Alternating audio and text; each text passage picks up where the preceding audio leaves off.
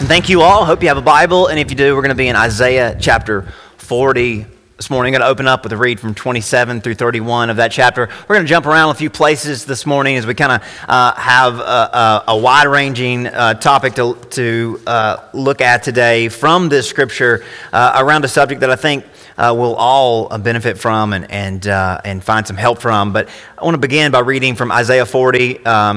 Isaiah 40 verses 27 through 31. One of my favorite passages of Scripture, if it isn't one that you've committed to memory or at least put a marker and highlighted out in your Bible, I encourage you to do that because this is one that you should frequently visit and I think can offer a lot of inspiration to us all. So God's Word says, "Why do you say, O Jacob, and speak, O Israel, my way is hidden from the Lord, and my just claim is passed over by my God. Have you not known and have you not heard? The everlasting God, the Lord, the creator of the ends of the earth, never faints nor is weary. His understanding is unsearchable. He gives power to the weak, and to those who have no might, he increases their strength. Even the youth shall faint and be weary. The young men shall utterly fall. But those who wait on the Lord shall renew their strength. They shall mount up wings like eagles. They shall run and not be weary. They shall walk and not faint." I got to ask you a question that I think I already know the answer to, but let me just put it out there for y'all. Have you ever been so impatient that you ruined a great surprise for yourself? Now maybe you have the patience of Job, as it's often said, and you've never, ever ran out and spoiled a surprise for yourself. But maybe there's been a delightful moment that was waiting for you, being prepared for you, but you just didn't have the patience. And you would describe it as something different because impatience is such a negative word, a heavy word. But that's what it is. It's just that we're impatient.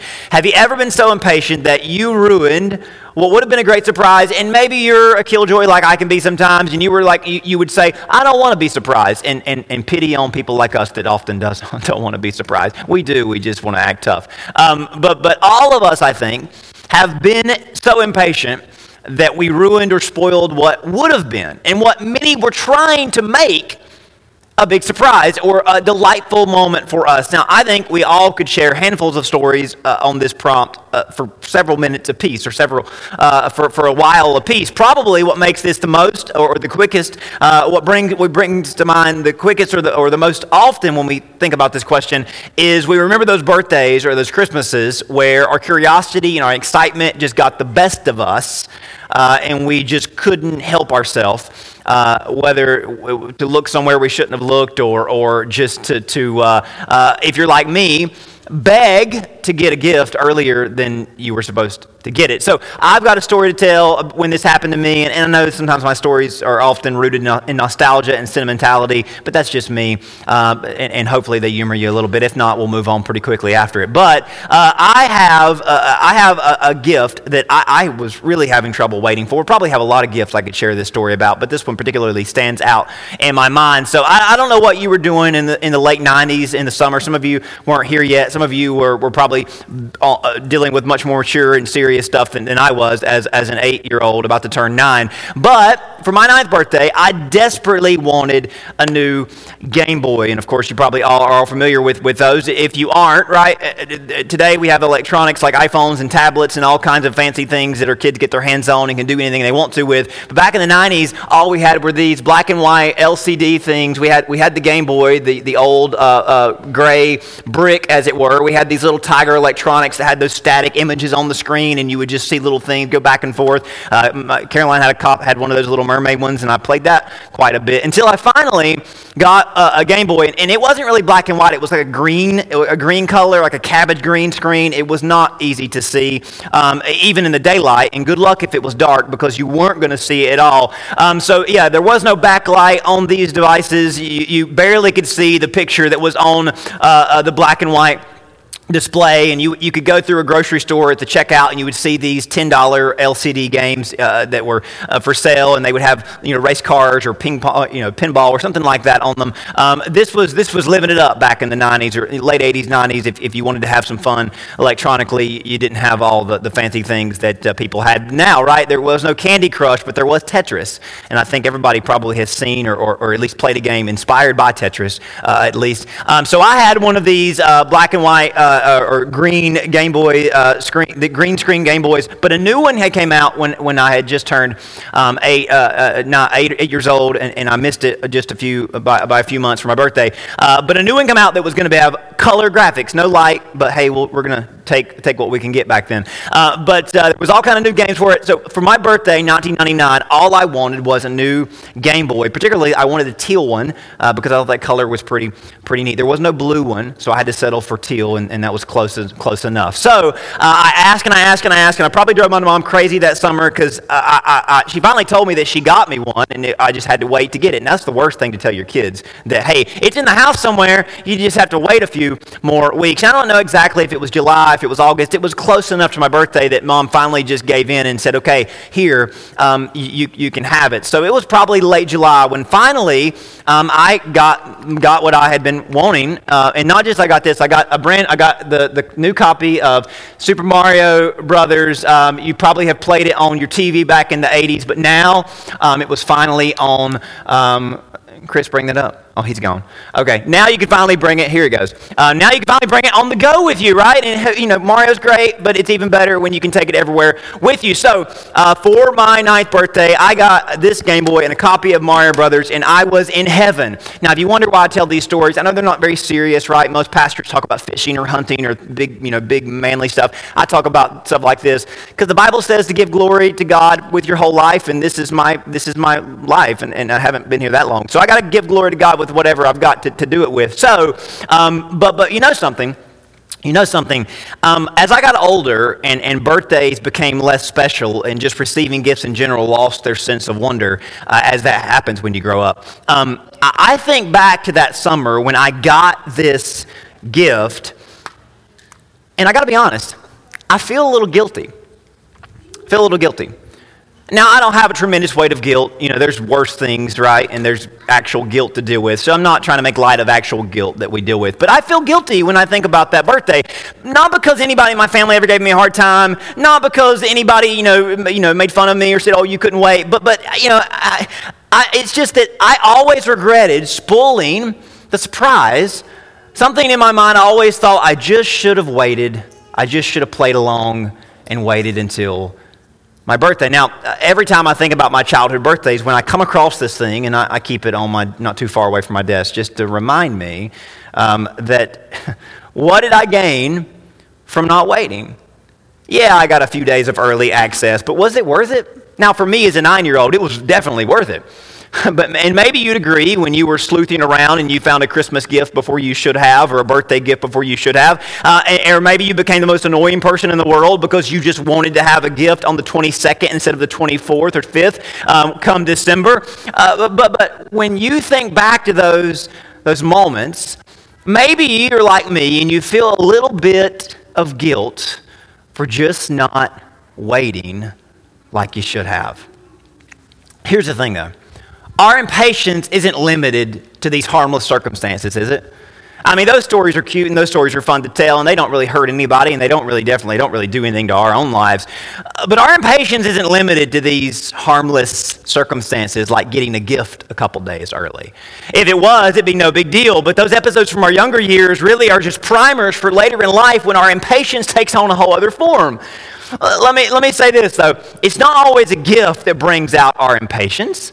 Sometimes it's a process that's out of our hands. We insist on knowing every little detail of. Have you ever been the person that just had to know everything? You had to know what was going on behind the scenes. You couldn't just passively observe and experience something. You had to know the ins and the outs and the background and the mechanics of it all. And this is why, You can't surprise some people because the spirit of surprise can't be appreciated by them. They get too hung up on the variables that others, a lot of us, couldn't care less about. Now, maybe you were one of those kids. Maybe you're one of those adults that just can't wait and that just can't help themselves, but to try to know as much as you can, as quick as you can. Now, another way this shows up for us is those of you that can't wait until to finish a book, but you have to read the latter chapters before you even get done with the earlier chapters. Maybe you've watched a movie or a series before, and you have to look up how the story unwinds because you just can't wait. You just can't help yourself. Now, we all know the person, maybe you are the person that loves to spoil things, loves to read ahead and figure out what's going on before you're supposed to know what's going on. And again, if the worst thing that we ever do is read the last chapter of a book before we get done with it, that's okay. But we often just can't wait in the more serious areas of life. Our impatience and insistence on looking behind the curtains aren't contained to these lighthearted moments from our past or from our younger years. There's something in all of us. There's something in all of us that struggles with the seasons of life, the situations in life, where we're at and where we want to be are separated by an unknown, probably, but we don't know. But we assume, and we often assume the worst. Remember when you were a kid and someone told you, were asking, hey, when's it gonna be my birthday? When's it gonna be Christmas? When we're gonna get there? And they would tell you a couple of days, a couple of weeks, and that would feel like an eternity to you. But often in our more serious seasons of life, our more frustrating seasons of life, whenever we are trying to sort through where we are at and where we want to be at, that idea that we don't know how long it's going to take to get us there, that can seem insufferable, can it? I doubt anyone likes being far away from where they want to be at, but for some of us, we especially struggle with the wait. The process of waiting leaves us restless and anxious. Can anybody relate to that? I'm sure you can. Everybody here has waited on something before. It could be something that you have dreamt of your entire life. It could be something that you were told, hey, this is going on and you got to have this test, but it's going to be a wait between now and then, and you didn't even know you had the problem, but now the problem exists, but also another problem exists, the wait. I mean, it could be something that you are very excited about, something you're very dreadful over and very upset over and worried over, but the wait is the same, right? The wait is a burden in and of itself. All of us have waited, and we often are left restless and anxious as a result. We all express our restlessness and our anxiousness in a little different, in different ways, though. Some people are actively, audibly always worrying. You know those people that you could just see it on their face, and not being mean or not being rude, but some people, right, when we worry, it's just all over us. You can't hide it. It's not like something we just kind of deal with compartmentally in the back of our minds. I mean, when you're worrying over something that you're waiting on and you're trying to sort through, I mean, you can read it on our faces. Others try to suppress whatever they're going through, and it just kind of makes them chaotic and reckless. Often the seasons of our life when we make the worst decisions or the most foolish decisions, it's because in the back of our minds, we're struggling over something that we can't have yet or we want, but we can't get a hold of yet. We're waiting over something that we just don't understand, and it causes us or it leads us into making decisions that are just kind of reckless.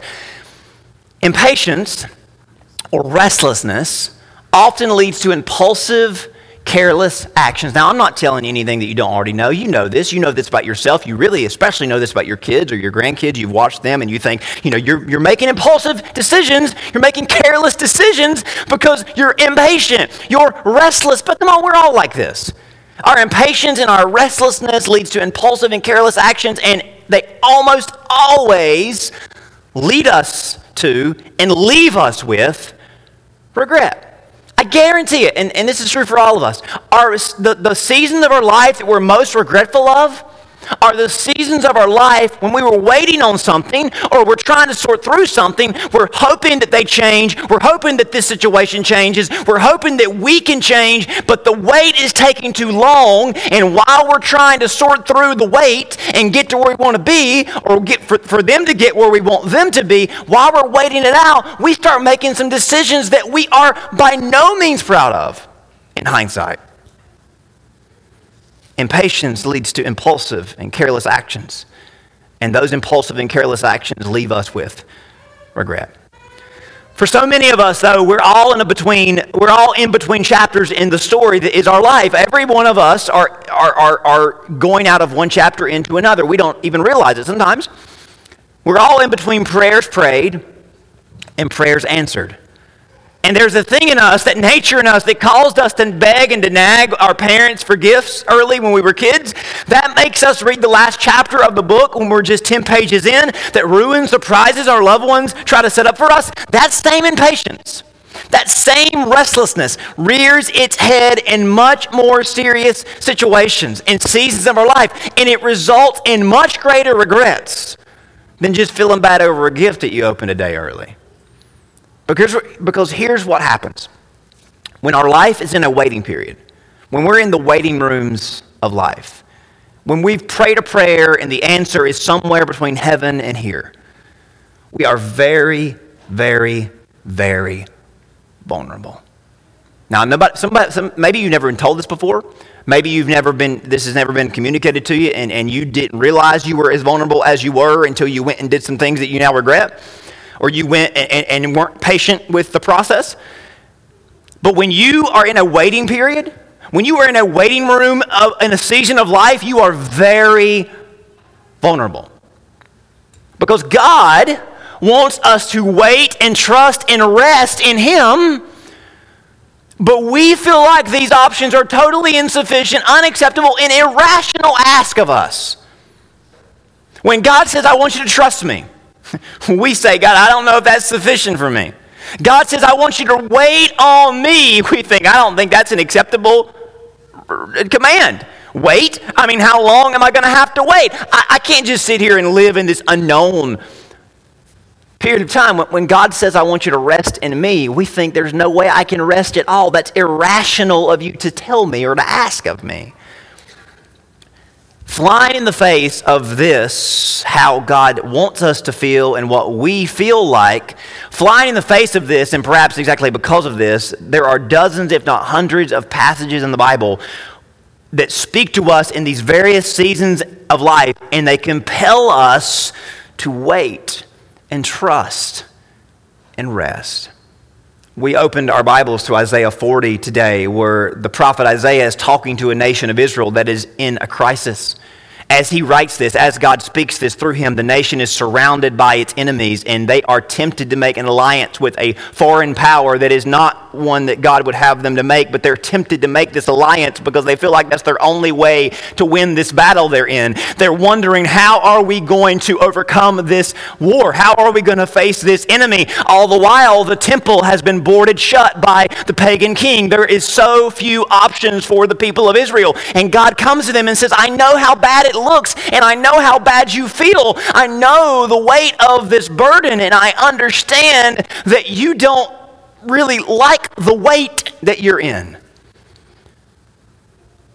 But have you forgotten who I am and who I've been? And often we hear that and we just think, we roll our eyes and we think, I know who you are, God, but I'm waiting for you to be that God right now, right here where I'm at. And God's response isn't without compassion. It's not without love. It's not without mercy, but it's often just wait. I promise you, you'll see. But you're going to have to wait a little longer. Another passage that is right up there with Isaiah 40 that I want you to flip to is Proverbs chapter 3. If you would turn back with me to Proverbs chapter 3. We probably have memorized these verses when we were in Sunday school as children, but Proverbs 3, 5, and 6. Solomon, David's son, wrote a book of wisdom to his sons and to the generation of boys coming up in his kingdom, and he gave them probably the best advice he could ever give them that probably has resonated with all of us at some point in our life and should be a memory verse or two that we have tucked away. Solomon says, trust in the Lord with all your heart. Lean not on your own understanding. In all your ways acknowledge him, and he shall direct your paths. So again, in the moment, in the wait, that can sound so hollow. Just trust me, God says. Lean not on your own understanding. As I know you're worried, you're thinking up every possible scenario that this could go wrong. And some of you are in situations where you don't know how much longer you can wait. because of circumstances surrounding you that's putting pressure on you that is hard to even express. And God's word comes to us and says, trust in him.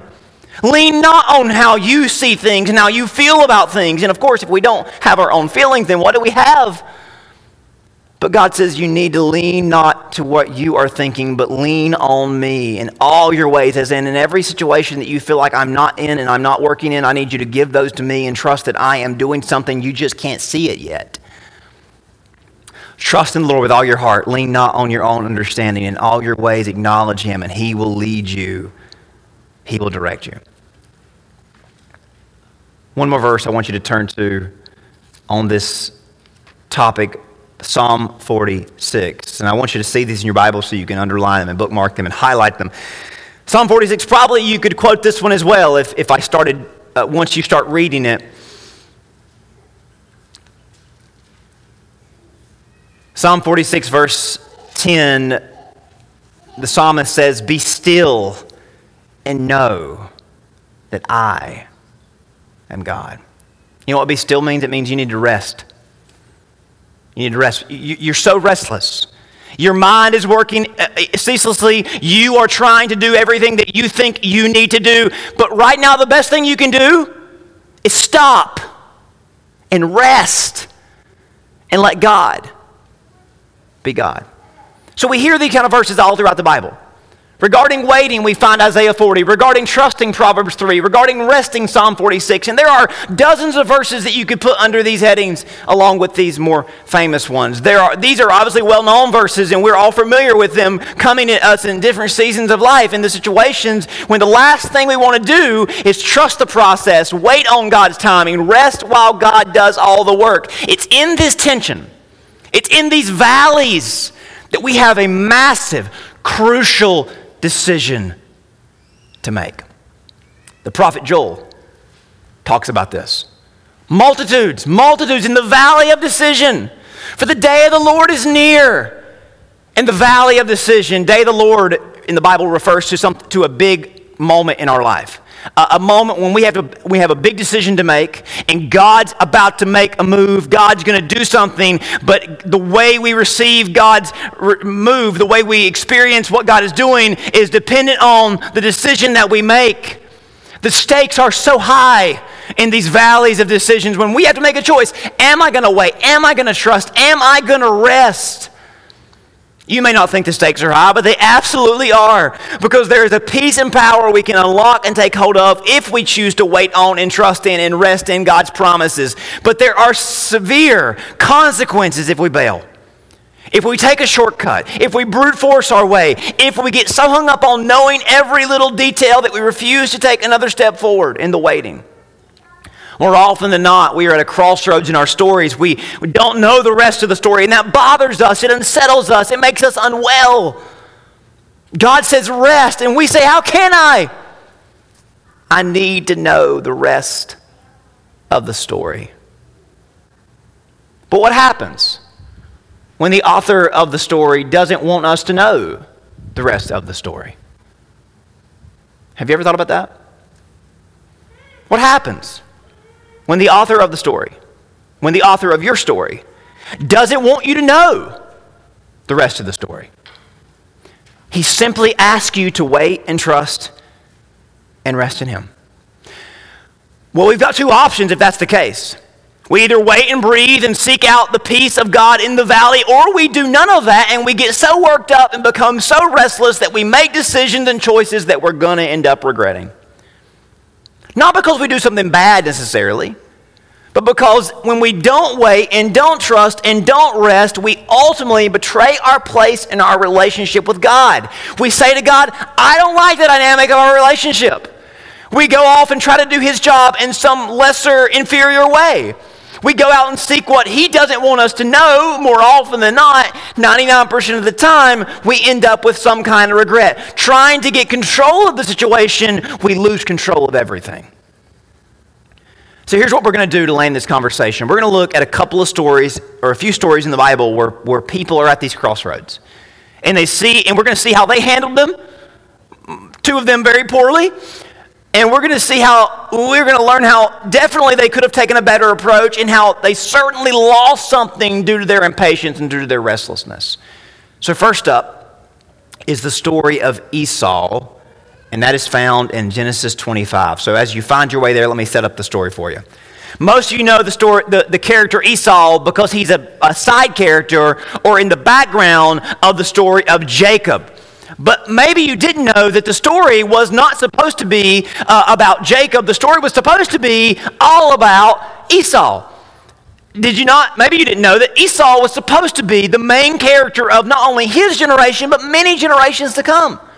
Esau and Jacob were twins, sons of Isaac and Rebekah, grandsons of Abraham and Sarah. We know in hindsight it's this family that God was going to change the world through, begin a nation through, and get the ball rolling on the redemption story with. We also know that in this third generation that God was actually going to begin to build this nation. Because we know that Jacob receives the name Israel, and it's through Jacob that the nation of Israel is truly born. But if you read the backstory, Esau was born first of the two twins. Therefore, he had the natural blessing and birthright to carry on from his family, and he had the promise given to him or passed to him from his father and from his grandfather. And jumping right into Genesis 25, verse 27 and 28, it's very clear that Esau had everything going his way to see this through to fruition. It says, as the boys grew, Esau was a skillful hunter, a man of the field. Jacob was a mild man, dwelling in the tents.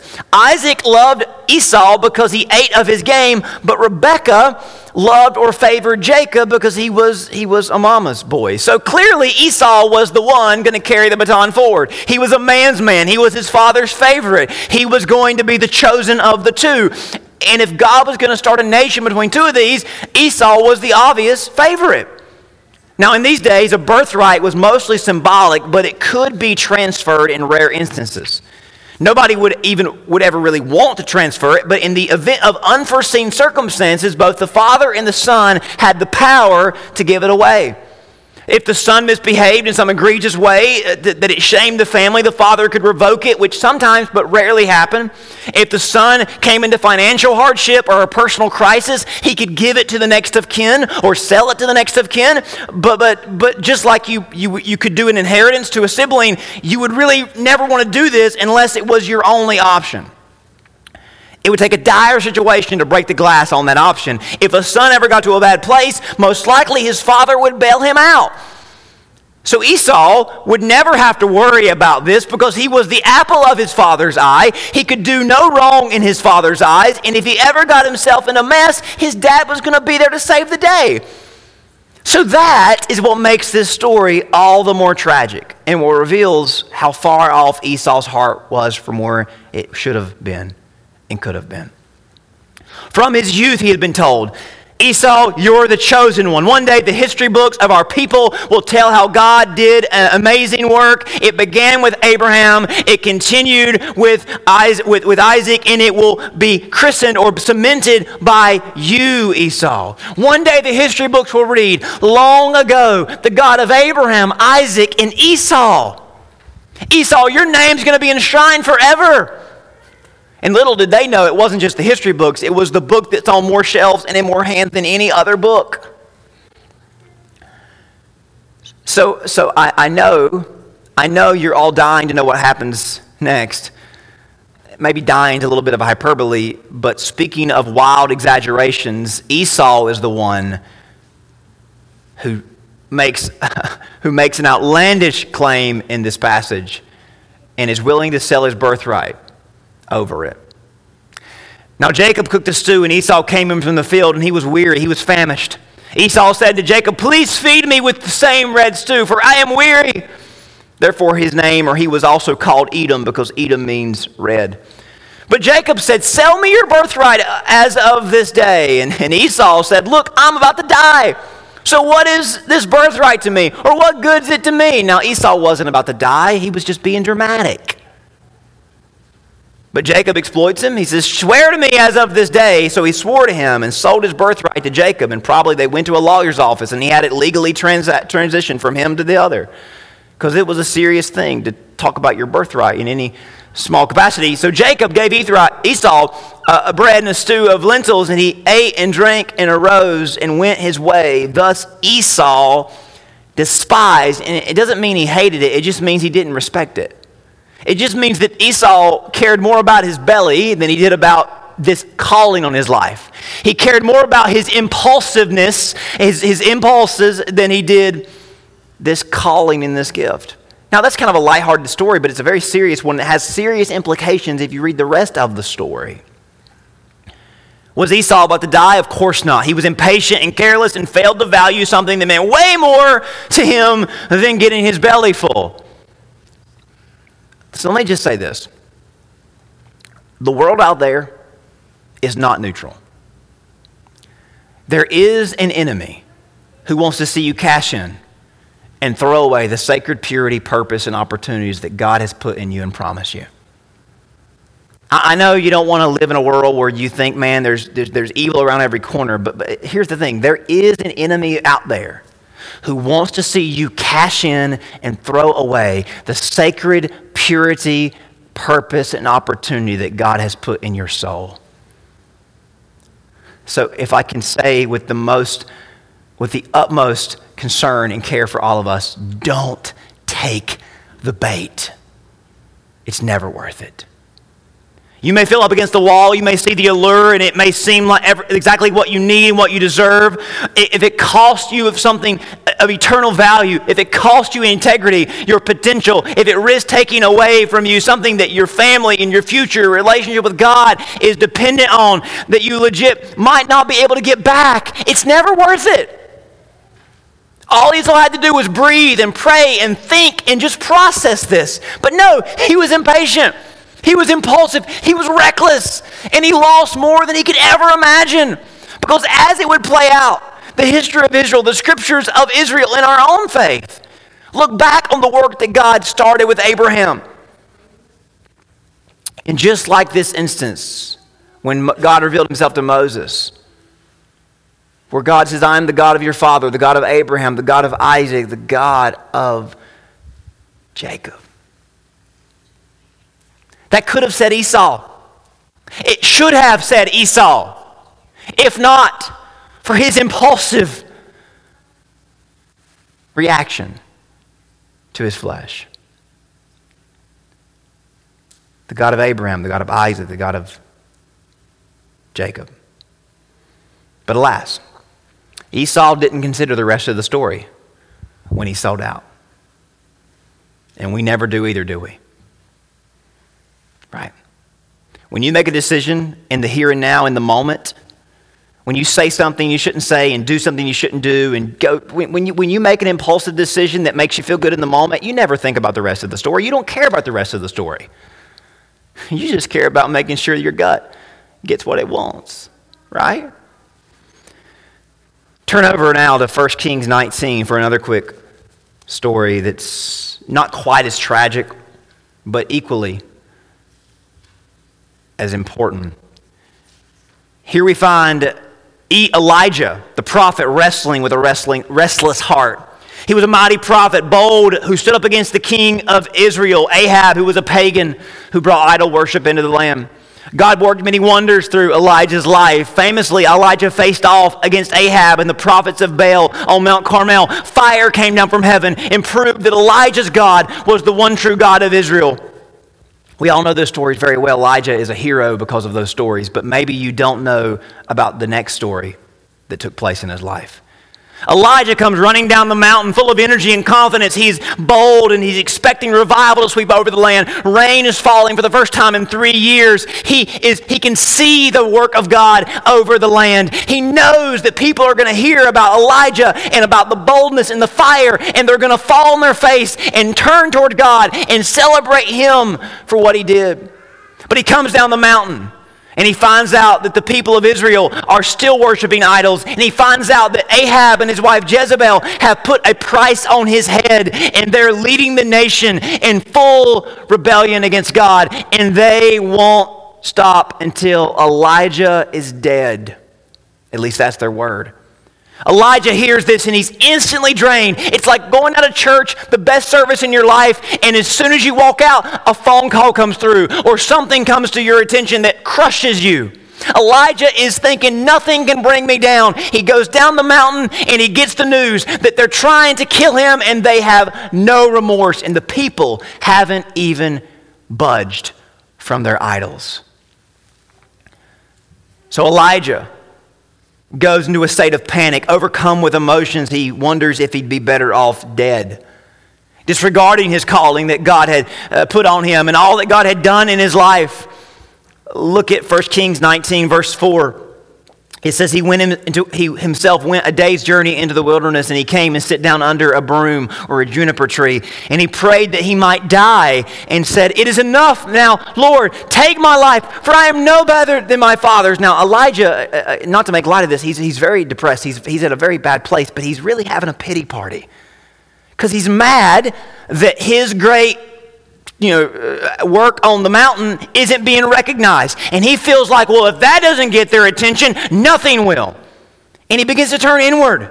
He begins to become very short-sighted and think, well, if that didn't change the nation, nobody's ever done what I just did on Mount Carmel. I called fire down from heaven, and it destroyed the prophets, and it destroyed their idols. God, if that didn't change their hearts, I don't even have a purpose here anymore. He lay down and he went to sleep under a broom tree, and suddenly an angel touched him and said, "Arise and eat." Because here's the problem with Elijah. He's tired. He's exhausted. He's thinking recklessly. You need to eat, Elijah. You need to rest. You're tired. Your mind is going 100 miles an hour. You need to slow down, Elijah. This is not all on your shoulders. You're not God. This is not your job to save the nation. You're just a messenger. Quit trying to bear that kind of weight. But then he arose and he looked, and there by his head was a cake on coals and a jar of water. He ate and he drank and he laid down again. And the angel of the Lord came back the second time and touched him and said, "Arise and eat. The journey is too great for you." Translation, Elijah, your life, this journey, you've got to trust God, even when it doesn't make sense. Just because this chapter of your story is full of uncertainty, don't forget what God did in the previous chapters. Remember whenever there was a famine for 3 years and you went into Syria and lived and you performed miracles and you led people to the Lord? Remember on Mount Carmel when God spoke through you? God, Elijah, just because this chapter's off to a bumpy start and they're trying to kill you and you're discouraged and it's not going well, doesn't mean that God's not still in control. You've done what I've asked you to do. You just got to wait it out and not panic just because it's not instantly getting better. How many times do we do just what Elijah did? We pray on Monday, and on Tuesday things get worse. And we're thinking, I'm never doing that again. We go to church and we begin to be more devoted. We read our Bibles more. We pray more. We're trying to lead our families into serving the Lord more. And then we hit a few bumps in the road and we question why we're doing any of it. Happens all the time, doesn't it? Elijah takes the cake and eats it. He goes back to sleep. But after this, he gets up and he disregards everything that the angel just said. Look at verse 8. He arose and ate and drank, and he went in the strength of that food 40 days and 40 nights as far as Horeb, the mountain of God. He goes to Mount Sinai, halfway to Egypt. So here's what Elijah's going through. He thinks, hey, I'm the only one left worshiping God. Nobody is as holy as me. And if Moses got to see God on Mount Sinai, which is where they thought God lived, right? If Moses got to see God, I should get to see God. And I've got a thing or two to say to him when I get there.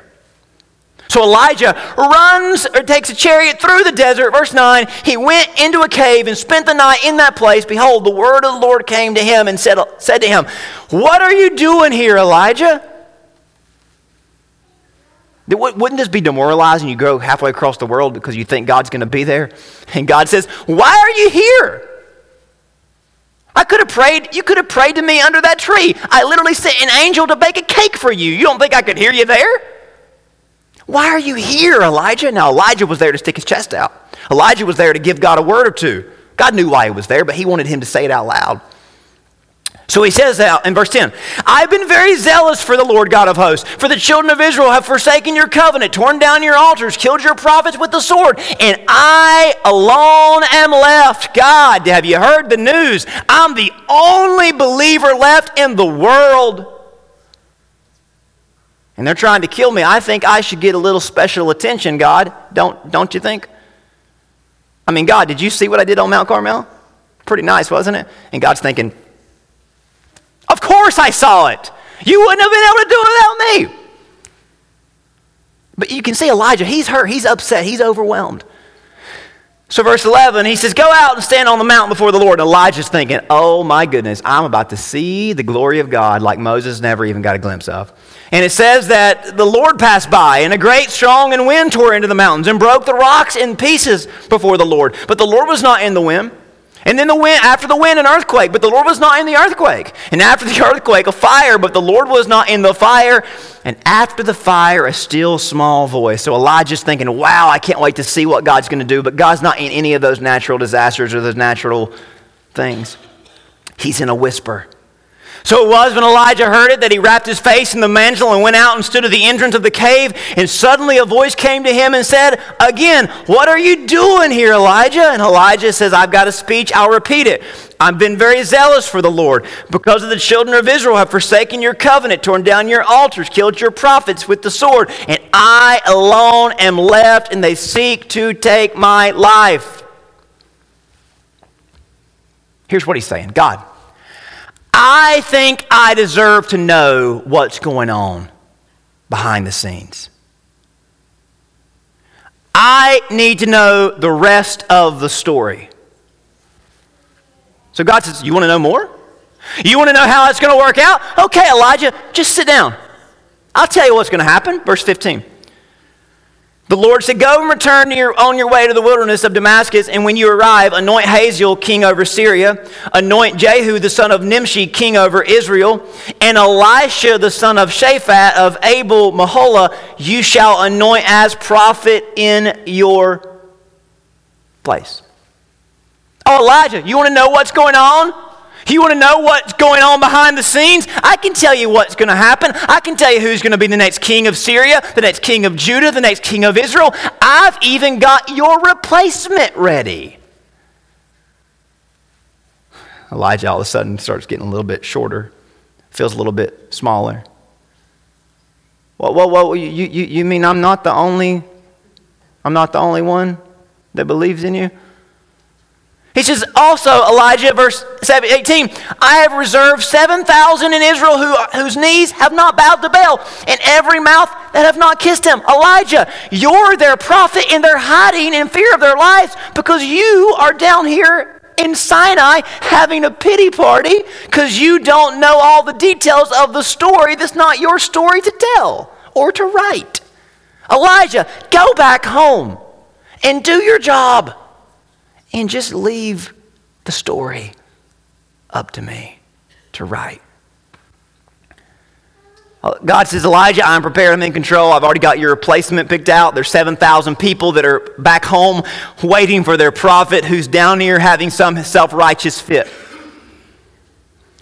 So what Elijah learns is that God had a plan. He refused to rest in God's sovereignty and insisted on knowing the rest of the story right now. Have we ever been there? Yes, we have. What did knowing the story gain him? It made him aware of his own days being numbered. And what good did that information do to him? It only took away the joy he could have found in every moment. But instead, he had to live his days out knowing that, hey, I'm already been replaced. If only Elijah had trusted the same God who wrote chapters 17 and 18, he would have not panicked when 19 wasn't going the way he hoped it would go. God knew the rest of the story all along. Did Elijah really need to know? No. How much better would it have been if he just simply rested in God, working it all out? One last turn of our Bibles to Luke chapter 4. The story of Jesus in the wilderness being tempted by the devil. The same temptation that Elijah struggled with, that Esau struggled with, that we struggle with, Jesus came up against in the desert.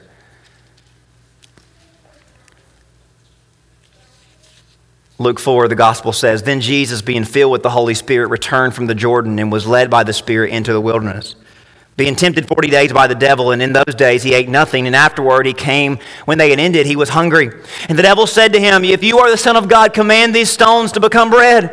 But Jesus answered and said, 'It is written, man shall not live by bread alone, but by every word of God.' Then the devil, taking him up to a high mountain, showed him all the kingdom of the world in the moment of time. And the devil said to him, 'All this authority I will give you in their glory, for this has been delivered to me, and I give it to whomever I wish. Therefore, if you will worship before me, all will be yours.' And Jesus answered and said, 'Get thee behind me, Satan, for it is written, you shall worship the Lord your God, and him only shall you serve.'" I've said this before, but Jesus could have turned those stones into bread, and nobody would have ever known. But you know what? He would have never forgotten that he did it. He would have never forgotten that he took a counterfeit option instead of waiting on God to provide. Likewise, we all know that Jesus was set to inherit a throne above all thrones, a crown greater than any other crown. But he would do so, he would redeem the world by way of a cross, not by taking a shortcut that allowed him to bypass the cross. In the same way, the next temptation speaks to this too. In verses 9, he brings him up to Jerusalem and set him on a pinnacle of the temple. And he said to him, "If you're the Son of God, throw yourself down from here. He will give his angels charge over you to keep you. In their hands they shall bear you up, unless you dash your foot against a stone." And Jesus answered and said to him, "It has been said, you shall not tempt the Lord your God." Now when the devil had ended every temptation, he departed from him until an opportune time. Jesus could have manipulated God's hand in order to gain a massive following from this spectacle, but he refused to back God into a corner. So don't you see, when we're struggling with waiting and trusting and resting, these are our same options. Counterfeits to God's perfect blessing and plan for our life are dangled in front of us. Shortcuts to our desired destinations are brought in front of us. Manipulation seems like a viable, justifiable option to us.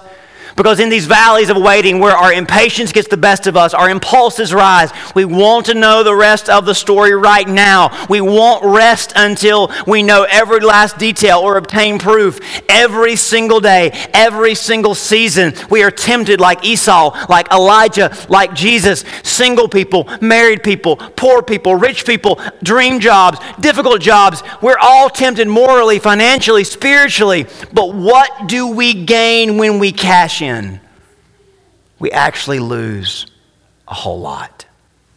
What do we get out of knowing that what we're not supposed to know? It actually ruins the moment and takes something away from the experience. What good comes from counterfeits and shortcuts and manipulations?